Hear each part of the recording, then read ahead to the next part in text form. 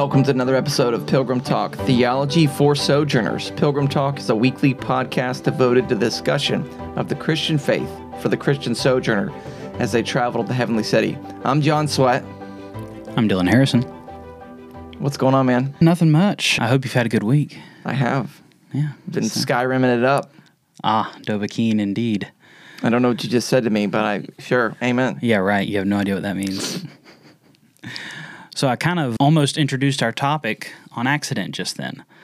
I hope you have a good week. We're going to be talking about hope today.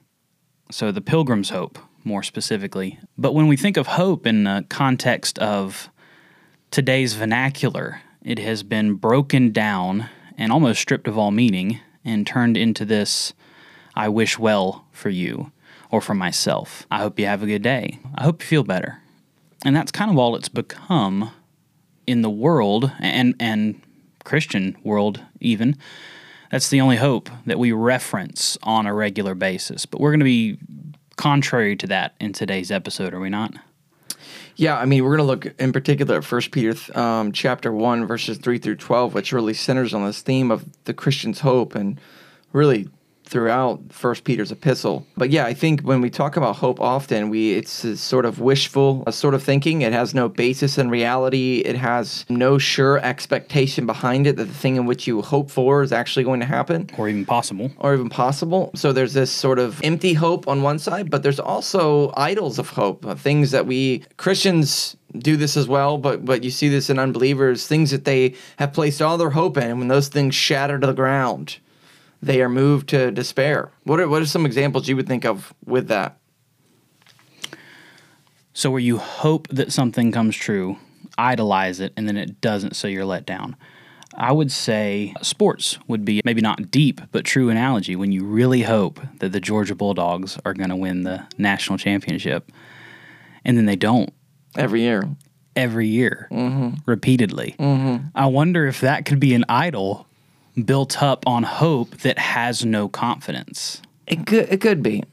It could be. If your hope has replaced the Christian hope, right? So Yeah. let's get More serious. More serious. Yeah. I would say relationships. Relationship, okay. Yeah, I would say a hope towards something in a relationship, whether it's between a husband and wife or parents and children. They're building up this hope that, we'll use the children example, that their child would achieve something or that their child would grow in a certain aspect of their life.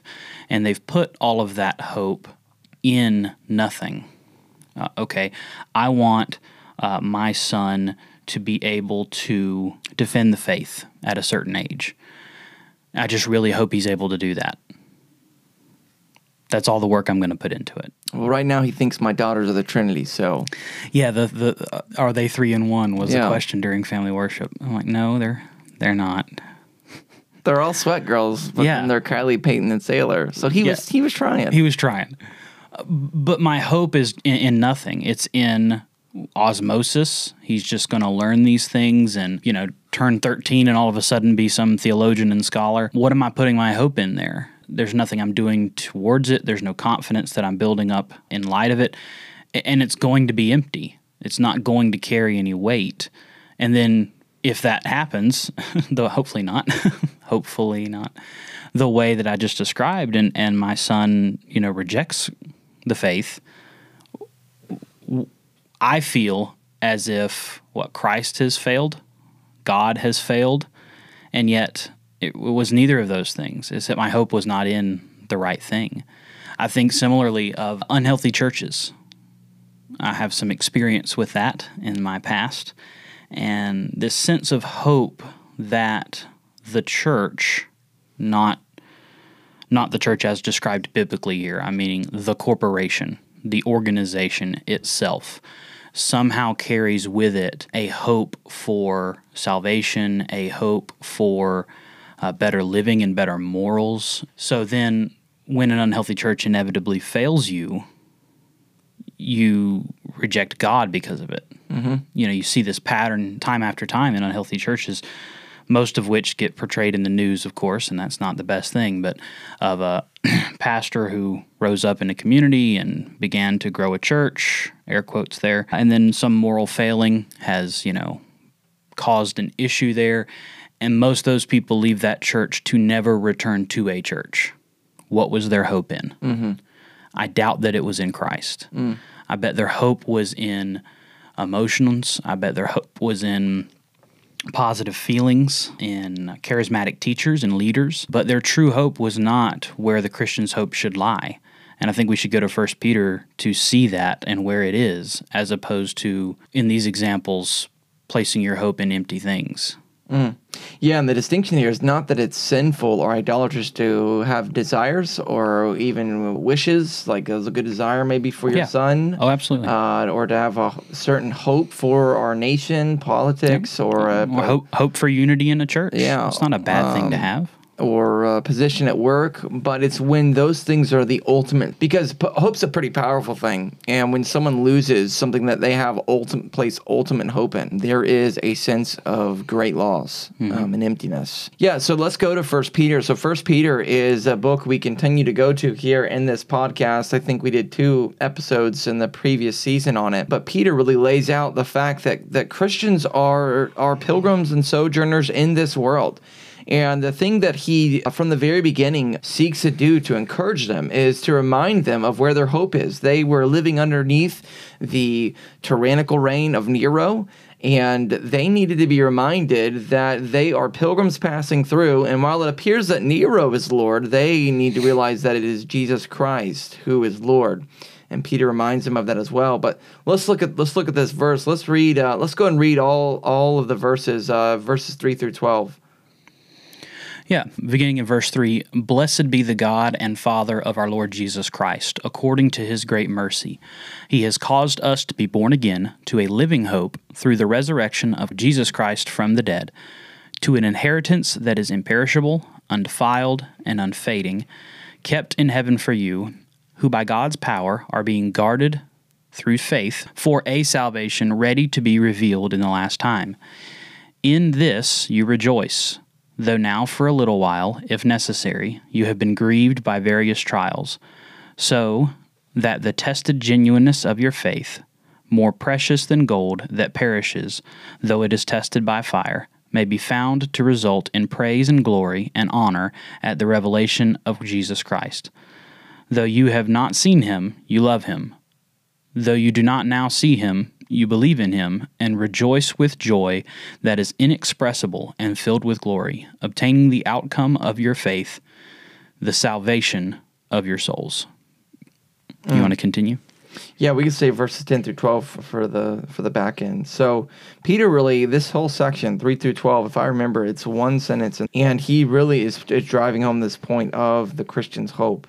And in verses 3 through 5, he begins by reminding them, hey, you've been born again to a living through the power of God, according to God's mercy.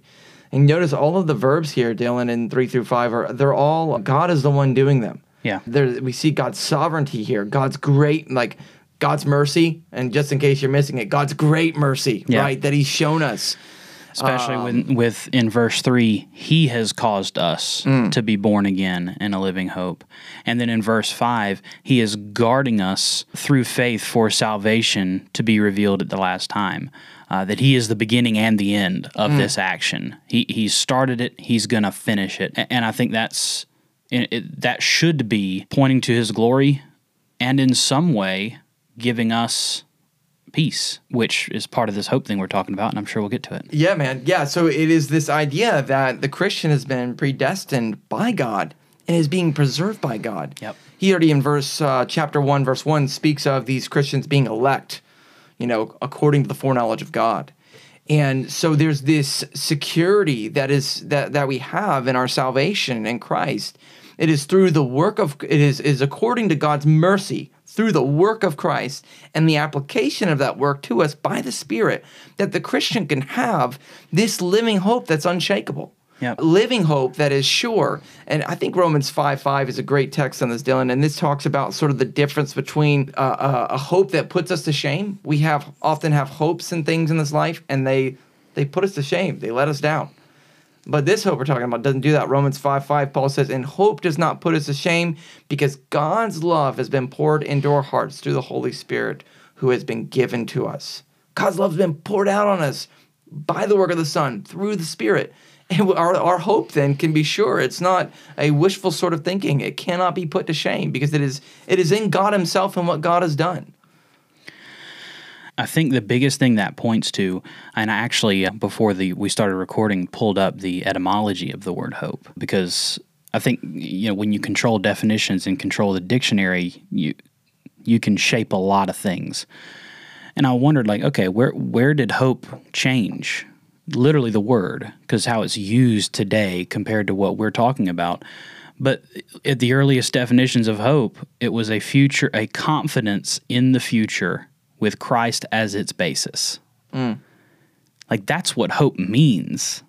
We've turned it into something else, but it means exactly what we're talking about. And we're talking about preservation and especially verses 6 through 9, verses 5 through 3, that God has called us and He's keeping us. Well, that's great and all, but now we have to put it in the context of 6 through 9, which is suffering. That this hope exists in suffering because of the love of Christ. What would hope be like without the love of Christ? Well, by my definition, it wouldn't be hope anymore. But if we're going to keep calling it that, I think it's what we see in the world today. It is hope in the government, hope in a politician, hope in fill in the blank. It carries no confidence. It carries no meaning. It's frantic. Absolutely. And it's feeble. Yeah. And how has that, either willingly or unknowingly, infiltrated the mindset of the pilgrim? That because I have this pessimistic attitude or pessimistic hope, contradiction there, towards the world, towards government, towards politics, towards education, how has that in some ways affected our hope towards Christ? That's getting a good point there of this idea of the pilgrim, his hope in Christ can be shaken because he begins to have a wrong view of hope and what he sees in the world in which he lives. And I don't know exactly if I'm going to get at what you're getting at here, but so the Christian's a two-age sojourner, right? But he's a citizen of this world, but he's also a citizen of a greater kingdom that is outside of this world. And what can often happen is the pilgrim forgets about that other citizenship. Yeah. And he begins to love this world, and he begins to feel defeated in this world, begins to be moved to despair, begins to lose hope, right? Because he's taken the hope that he's to have in Christ, and he's now placed it in some earthly things. And that then leads him to then, when he hears about the Christian hope, to really go, well, this is just like all the other things that I've hoped in. Another movement, another false start, essentially. Yeah, but Peter here, and this is great, because Peter really he talks about in verse 3 a living hope, and then really he talks about an inheritance in verse 4. And they're the same thing. He's just now describing in a different way. And this inheritance that we receive is imperishable, undefiled, and unfading. All the things that sin does is quite the opposite of those. Yep. All the things that we know in this world perish, fade, and are corrupted. Mm-hmm. Maybe not even by sin, but just decay in time. But this inheritance we have is quite the opposite. And so the pilgrim must first look to Christ and then seek to be faithful in this world. He can't seek to be faithful in this world and then occasionally look to Christ. Right. Because he'll then take his experience here and import it there. Yeah. We're not saying that in a way that be cautious, you might not have salvific hope in Christ. No. We're not implying that because, and I think this is important, in verses 6 through 9, what does it mean when it says obtaining salvation? Could you break that down for me? Yeah, so in 6 through 9, he now, in light of, he grounds it really, verse 6, in this you rejoice. In what? Well, this living hope that I think he's just described in verses 3 through 5. He now moves into why we can have joy in suffering. And as he's talking about this, he talks about this idea of obtaining salvation. And Peter especially, but also in the New Testament, salvation can refer to our justification, God's declaration of us being righteous through the imputation of Christ's righteousness to us, past, done, one punctiliar final act done. through the imputation of Christ to us, received by faith. Salvation can also refer to the present and our sanctification, us being saved from the power of sin. So there's a present salvation that we are, by the power of the Spirit, pursuing by faith. But here, Peter spends a lot of time, I think, especially because of the pilgrim theme and because of the fact that these Christians he's writing to are suffering, and reminding them of a salvation that is yet future, a salvation that is obtained at the return of Christ. Here, I think he's talking about glorification. Yeah. When we will be saved not just from the penalty of sin, justification, or the power of sin, sanctification, but from the very presence of sin. Being saved from suffering itself, where that hope will become a full reality for us as our faith becomes sight. And I think there's evidence of that even in this text itself, when you look back at the end of verse 5, by who God's power are being guarded through faith for a salvation to be revealed in the last time. I think that's the salvation he's talking about there, not saving faith in Christ Jesus. Like, we already obviously have that in the context here. What are we going towards? That's the salvation I believe he's referring to there. Yeah, and in verse just 9. real quick, going to 13, same thing. Therefore, preparing your minds for action, being sober-minded, set your hope fully on the grace that will be brought to you future at the revelation of Jesus Christ. Yep. Well, the Christians already have grace? Yes. Yep. But there's a sense in which the fullness of that grace is revealed at the revelation of Jesus Christ. And notice, we're going to have an episode on these texts, but Peter grounds the Christians' call to holiness and the fact that they'll be looking forward, fully set, their eyes, their gaze set and focused on their King who is coming. Yep. But looking back at those verses, you're about to say something about 6 through 9. You know, here's this sort of countercultural thing of having joy in suffering. And I mean countercultural for Christians in America, because we have a very petty, I think, understanding of what suffering is. By God's grace, we've been able to have freedoms that many Christians in the world have not had. It's been both a blessing for the church, I think, in America, and it's been both a curse. And often we attribute our suffering for the gospel to some of the pettiest things. And so, you know, what is the contrast here between this view of suffering that we see, Dylan, with sort of American Christianity, if you will? I think there's definite contrast there, but also some comparisons. So let me explain. I think the largest contrast is seen corporately. And let me explain what I mean by that. When we compare suffering seen here in verses 6 through 9, testing our faith by various trials, even for a short time, and we look at the American Christian church, that suffering has not occurred. You think of the attacks, air quotes for the listeners, against the American church over the last 20 years, and they've been what? I mean, up until the COVID restrictions, I'd say, are the first real serious one. Some bad press in the media, some people calling you names on Facebook and Twitter. I don't think that compares to directly Nero in Rome in the first century.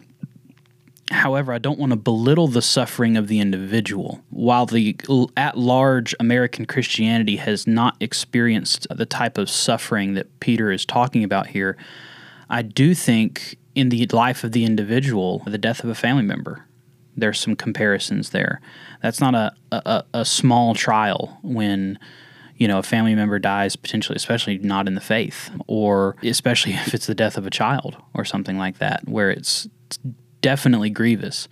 However, by and large, what people call suffering in Christianity is nothing compared to the suffering that the first century church endured, that Peter is talking about here. They're typically talking about not getting a promotion at work. They're talking about not being able to go on the vacation that they wanted to because the family's sick, or I don't want to say petty things, but little things that they call suffering or they call persecution that I don't think meet those definitions. Yeah, I think that's a good distinction, too, between the corporate church and individuals. Because I know some brothers and sisters, and you do too, in our body right now, suffering greatly. And we're talking about suffering for the gospel, so wrestling with the sovereignty of good and goodness of God, and the fact that right now, Lord, it feels like you have me pressed underneath your thumb. And I know that that's not what Scripture teaches. I know that Scriptures reveal that you're not capricious and that you love us with a steadfast love. But I am struggling right now to sing these songs on Sunday, to read this psalm and believe that, seeing what's going on in my life. And so I think that's a great distinction. I just want to encourage those people listening, man, when you look at verses 6 through 9, in light of the living hope, why is it that we can rejoice in suffering? Because even in the testing of our faith, think of something as beautiful and costly as gold that perishes in fire. When we are tested in our faith, it is so that, or for the purpose that, we might be found to result in the praise and glory and honor at the revelation of Jesus Christ. And I think the two encouraging things there are in verse 6, or 3, if you will, that we rejoice because it's only for a little while, and it is necessary. That this suffering, true suffering for the gospel, for salvation, for a living hope, as it's seen here, is only for a little while, if necessary. That means when it's happening, it is under God's providence. It is in His plan and His will, and it is necessary for something, even if we don't fully grasp it at this time. And it's only for a little while. And I think that should give the greatest rejoicing. I mean, they tie that directly to the rejoicing at the beginning of the verse, because it's temporary, because God has deemed it necessary. Rejoice. Momentary affliction. Yep. Compared to what? I've been suffering for 5-10 years. Compared to eternity. Compared to the glory of God. Compared to the way that you suffer. How that encourages other brothers and sisters. And how it gives them a chance to love you and to be the church to you, to love your body. So when we continue moving on here, he's building this case for the Christian's hope. He says, hey, you've been born again to a living hope. You have joy in suffering, verses 6 through 9. And then he reminds him of something that might seem a little bit disjointed from the rest of the text. Verses 10 through 12. He talks about a grace that was promised to them. I'll read that for us. Verse 10, concerning this salvation. So that he just talked about in verse 9, obtaining the outcome of your faith, the salvation of your souls. Verse 10, concerning this salvation, the prophets who prophesied about the grace that was to be yours searched and inquired carefully, inquiring what person or time the Spirit of Christ in them was indicating when he predicted the sufferings of Christ and the subsequent glories. It was revealed to them that they were serving not themselves, but you, and the things that have been announced to you through those who preach the good news to you by the Holy Spirit sent from heaven, things into which angels long to look. It's an interesting text. Very. It feels disconnected in a way, but at the same time, he says it directly, concerning this salvation. So it definitely connects in some way. What are we missing here? What is the element of grace that connects to the suffering? How do we reconcile this?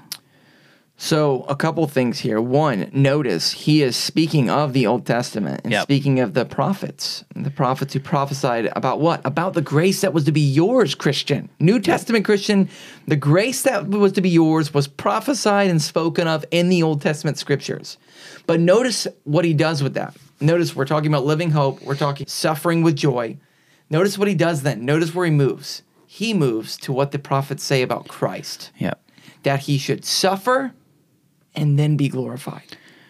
And where they got that was the part of this verse that took me off guard, if you will, when we were going into this, of it was the Spirit of Christ in them that indicated when he predicted the sufferings of Christ and the subsequent glories, that the Spirit of Christ was in the prophets as they were prophesying the suffering that Christ was to go through.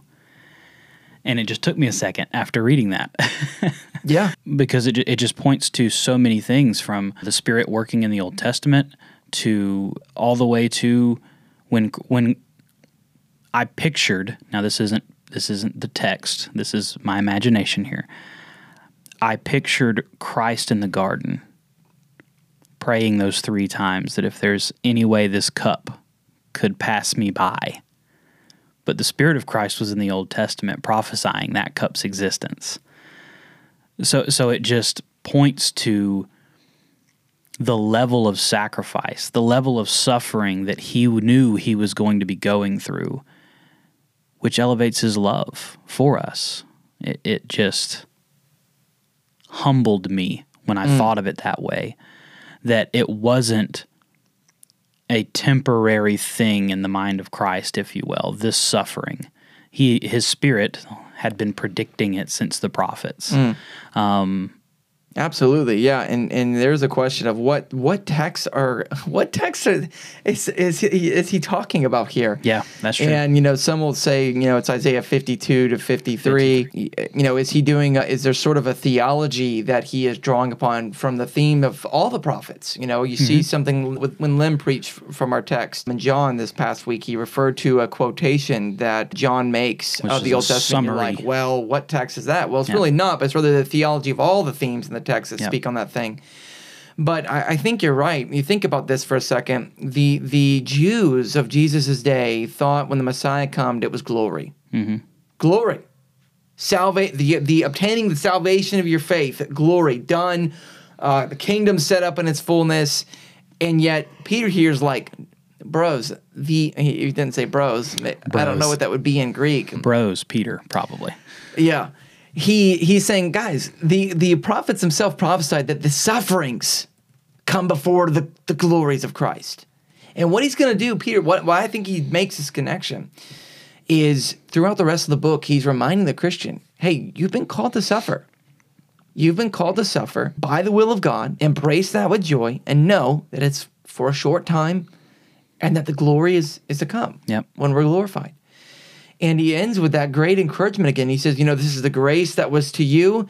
Verse 12, it was revealed to them, who? The prophets, that they were serving not themselves, but you. Now look, there's you've already alluded to it, a rich theology of Scripture here, what Scripture is, and how the Old and the New relates. But Christian, you need to read the Old Testament. It was revealed to the prophets for you. And your understanding of the gospel and the work of Christ is only magnified and made that much clearer and more beautiful the deeper you understand the Old Testament and the way these things connect. It's almost as if we already said it in Romans 5 that suffering produces, enduring the suffering produces hope. And now we're saying that hope helps us endure the suffering. So there's a cyclical nature to that, to where as we're going through this suffering that we've obviously is necessary and temporary, our hope helps us endure that, and then enduring it produces new hope. So the hope in Christ, properly seen here, can't run out. Hope helps you endure, which builds more hope, which helps you endure worse, which builds more hope. So to see that play off of each other is encouraging, because it means there's a purpose behind it all. So. Yeah, I mean, that we might be found to the praise and glory and honor of Christ. Amen. And I think the benediction of Romans is a great place to end here, Dylan. Romans 15:13. May the God of hope fill you with all joy and peace in believing, so that by the power of the Holy Spirit, you may abound in hope. Amen. There we go. Thanks again for listening to Pilgrim Talk. And once again, we'd encourage you to visit us on Facebook. You can search Theology for Sojourners. That is the word for F-O-R. And again, if you found this episode helpful or you know someone that might benefit from it, go ahead and share it with your friends.